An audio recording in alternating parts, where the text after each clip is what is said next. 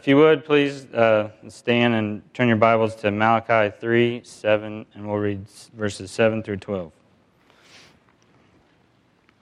And I'm not on the right page. There we go. Here's some pages turning, so I'll give you a minute. All right. The Bible says, even from the days of our fathers ye are gone away from mine ordinances, and have not kept them. Return unto me, and I will return unto you, saith the Lord of hosts. But ye said, wherein shall we return? Will a man rob God? Yet ye have robbed me. But ye say, wherein have we robbed thee? In tithes and offerings ye are cursed with a curse, for ye have robbed me, even this whole nation. Bring ye all the tithes into the storehouse, that there may be meat in mine house, and prove me now, wherewith saith the Lord of hosts, if I will not open you the windows of heaven, and pour you out a blessing, that there shall be not room enough to receive it. And I will rebuke the devourer for your sakes, and he shall not destroy the fruits of your ground, neither shall your vine cast her fruit before the time in the field, saith the Lord of hosts. And all nations shall call you blessed, for ye shall be a delightsome land, saith the Lord of hosts. Let's pray. Dear Heavenly Father, just thank you for this night, and just thank you for giving me the opportunity to speak your word, Lord, and just help settle my nerves, and just help me to present what you laid upon my heart, Lord, and just we love you and we thank you. In Christ's name, amen. All right. So the title I picked for this is Nobody Likes to Be Robbed, So Why Do We Rob God? So now if you would have just stopped and read verse 8, you would have thought, oh, great, another message on tithing, another message about money. Well, that's a small part of it, but hopefully you'll stick with me and see that there's more to it than just giving. So a little back note on this, how I came about this is about 4 years ago when I first became a deacon, I'd read it out of devotional, something along these lines, and God laid it upon my heart and told me if I ever got the chance to preach, this is what he wanted. And then when preacher told us in January that we were going to be preaching this year, this came right to my mind, first thing. And then we were at the couples retreat, and it was like, 2 o'clock or so in the morning, God woke me up and started giving me what he wanted me to say. So I got my phone out and started typing it out on my phone. And then a few weeks later, God woke me up again about 1 o'clock in the morning. So I got up and left the room so I didn't wake Rachel up. And again, I started typing it out on my phone so I didn't lose my thoughts, because a lot of times God will speak to us and we think, oh, we can remember it. And then you forget it. So I was like, I don't want to forget this because I'm going to need it. It's what I need. So what was the problem with the Israelites? The problem was God was accusing them of robbing him, which is a serious accusation. No one wants to be accused of robbing someone. So the response was, where have we robbed thee? The answer was simple, and it was direct. They had robbed God in the areas of tithes and offerings. They were guilty from withholding their tithes and offerings from God. They had taken what belonged to God and used it for themselves. They were thieves. No one wants that label, to be called a thief. At least I don't, anyways. So many people today would look at tithes as being offerings as been given or withheld from the church because it is a place of worship that they are given. But the tithe, though it is given to be used through the church, belongs to God. So, what was the result of their problem? Because of their sin, God told them they were cursed, and with a curse, and that the devourer was thus free to destroy their fruit. So, it's a small example of destroying your fruit. I put out a garden this year because we have a little more area than we normally have, and got a deer. He came through, ate all my tomatoes. I had 25 tomato plants. I've had 2 tomatoes. I had 16 pepper plants. They're this tall. No peppers.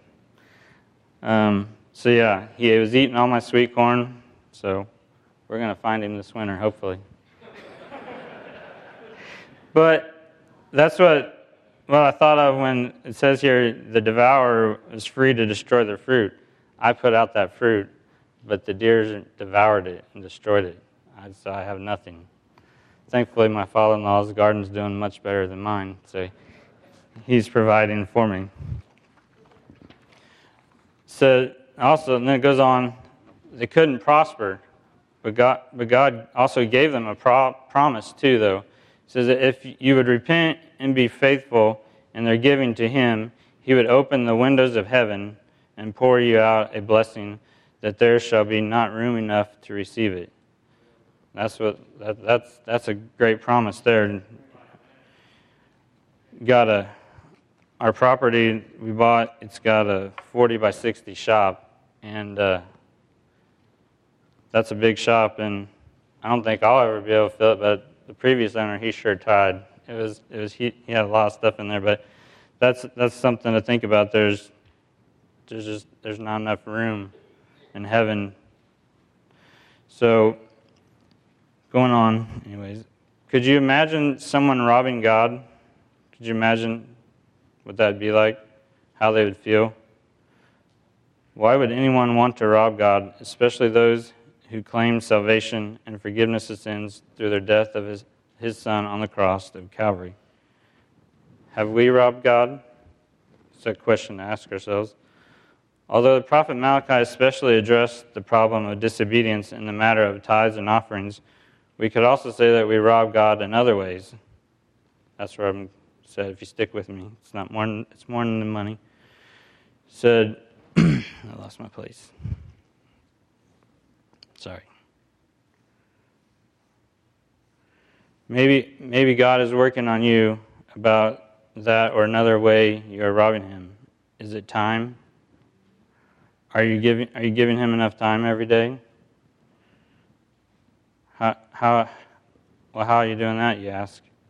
Are you spending time reading your Bible every day? Are you, like preacher says, we should spend time every day reading His Word, getting to know God, seeing what He has for us? Are you going to Him in prayer? Are you praying to Him every day? First thing you do when you wake up and you go to bed and throughout the day, do you pray? Ask God for help? In 1 Thessalonians 5:17 says, pray without ceasing. Acts 6:4 says, but we will give ourselves continually to prayer and to the ministry of the word. And another verse, Philippians 4:6 says, be careful for nothing, but in everything by prayer and supplication, with thanksgiving let your requests be made known unto the Lord. I looked up supplication to see what it meant. It basically means especially earnest prayer and petition. So, prayer is important. It needs to be part of our lives. How about witnessing to others? Do we take time and witness, tell others about Jesus, and tell them about church, invite them to church? Matthew 28:19 through 20 says, go ye therefore and teach all nations, baptizing them in the name of the Father and of the Son and of the Holy Ghost, teaching them to observe all things whatsoever I have commanded you. And lo, I am with you always, even unto the end of the world. Amen. So as you can see, that it is a pretty clear statement to all of us believers that we're supposed to be witnessing to others and telling them about the Lord. 2 pages down, 3 to go.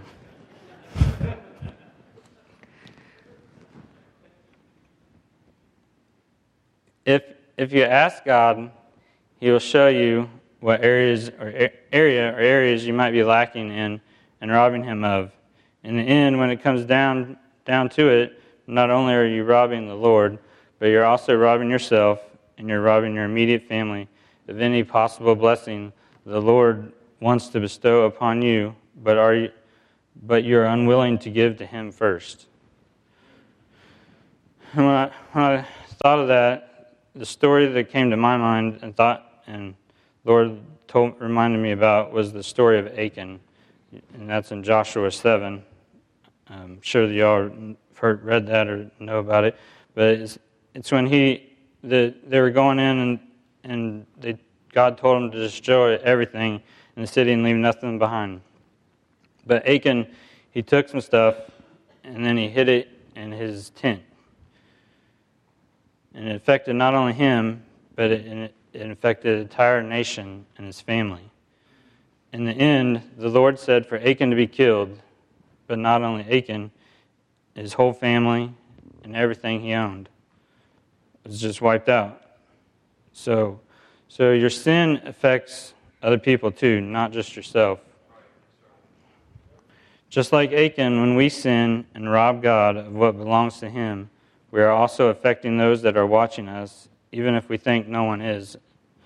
So be aware of temptation to rationalize your sins by saying they are too small or too personal to hurt anyone but you. Sin has drastic consequences, so we should take drastic measures to avoid it. If we always have someone watching us. That is why it is important to always strive to do our best. Where am I at?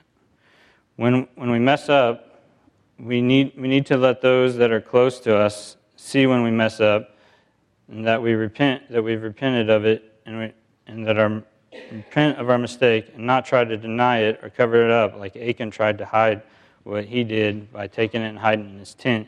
It still found him out in the end, and he still died over what? A robe and some coins. And then his whole family died too, not just him. Instead, we need to go to God in repentance, and like He promised to bless Israel, and if they repented, He will forgive us of our sins and cleanse us of all unrighteousness. 1 John 1:9. By nature, humans are selfish. We try to do things with the mentality of, what do I have to gain from this? In Luke 6:38, the Lord says, "Give, and it shall be given unto you, good measure pressed down and shaken together and running over. All shall men give unto their bosom. For with the same measure that you meet withal, it shall be measured to you again." Basically what the verse is saying is if you're measured by how generous or stingy you are, if you're generous, generosity will be returned to you. If you're stingy and uncharitable, such will be the standard with which you are judged. 2 Corinthians 9:6-8 says, "But this I say, he which soweth bountifully shall reap also bountifully. Every man according as he purposeth in his heart, so let him give not grudgingly or of necessity. For God loveth a cheerful giver. And God is able to make all grace abound for you, that ye always having all sufficiency in all things may abound in every good work. You may be afraid to give generously because you're afraid you'll not have enough to meet your own needs." Paul assured the Corinthians here that God was able to meet their needs, so don't you think He can still meet our needs today? If He could do it way back then, He can still do it today. Don't let your lack of faith keep you from giving cheerfully and generously. We should want to give of ourselves not only because it's the right thing to do, but we should do it because look at what all Jesus has given to us when we didn't even deserve any of it to begin with. And I have an illustration here. Anyone with multiple kids knows exactly what I mean about humans being selfish. Kids are a perfect example of being selfish. When all three of our kids play together, sometimes even just two of them are together, you can guarantee there's going to be an argument or a fight at some point. And it won't be long, usually. Why? Because they're selfish. And someone always thinks they must get their way. God wants us. God wants us to give to Him, not because He needs us to, but because it shows Him that we are submissive to His will with our lives, and that we are willing to follow and trust Him with what He has for us. Our lives are not our lives, and not trying to do it on our own. We shouldn't have the attitude of, I don't need God for this, I can handle this on my own. Last page. You guys have been listening good, so I'm getting through it quick. So now let's go back to the beginning and think about the title again. Nobody likes to be robbed, so why do we rob God? Sorry, Brett, I got to use you for my example here. But think back to the night your Jeep was stolen from the parking lot. And think about how, of the church parking lot of all places. And think about how that made you feel. Now, everyone else, think of a similar situation that's happened in your life, and how you felt about it, and how you wanted to handle it. Now, let's take those feelings and imagine how Jesus feels when we rob Him of the simple things He asks from us as believers. The song says, Jesus paid it all to Him I owe. But do we truly mean that? Are we truly living our lives like we truly believe we owe Him it all, or are we just giving Him a little? And then lastly, how's everything in your life going right now? Is it everything you thought it would be when you started on the journey you're currently on? If not, how much better could you be in your journey be right now if you would have started it by asking God if this is the path He had laid out for you and had listened to Him and followed Him? Consider tonight this is the proverbial why in the road for your life, and are you willing to continue on the road/path you're going down, which is probably not the path God had laid out for you? Or are you willing to turn back to the Lord and seek His guidance on which direction you should go? He only wants the best for our lives, but in return, we have to give Him the best of ourselves. Are you robbing God? And if so, why don't you take care of that tonight? Thank you for listening to me and what the Lord laid on my heart.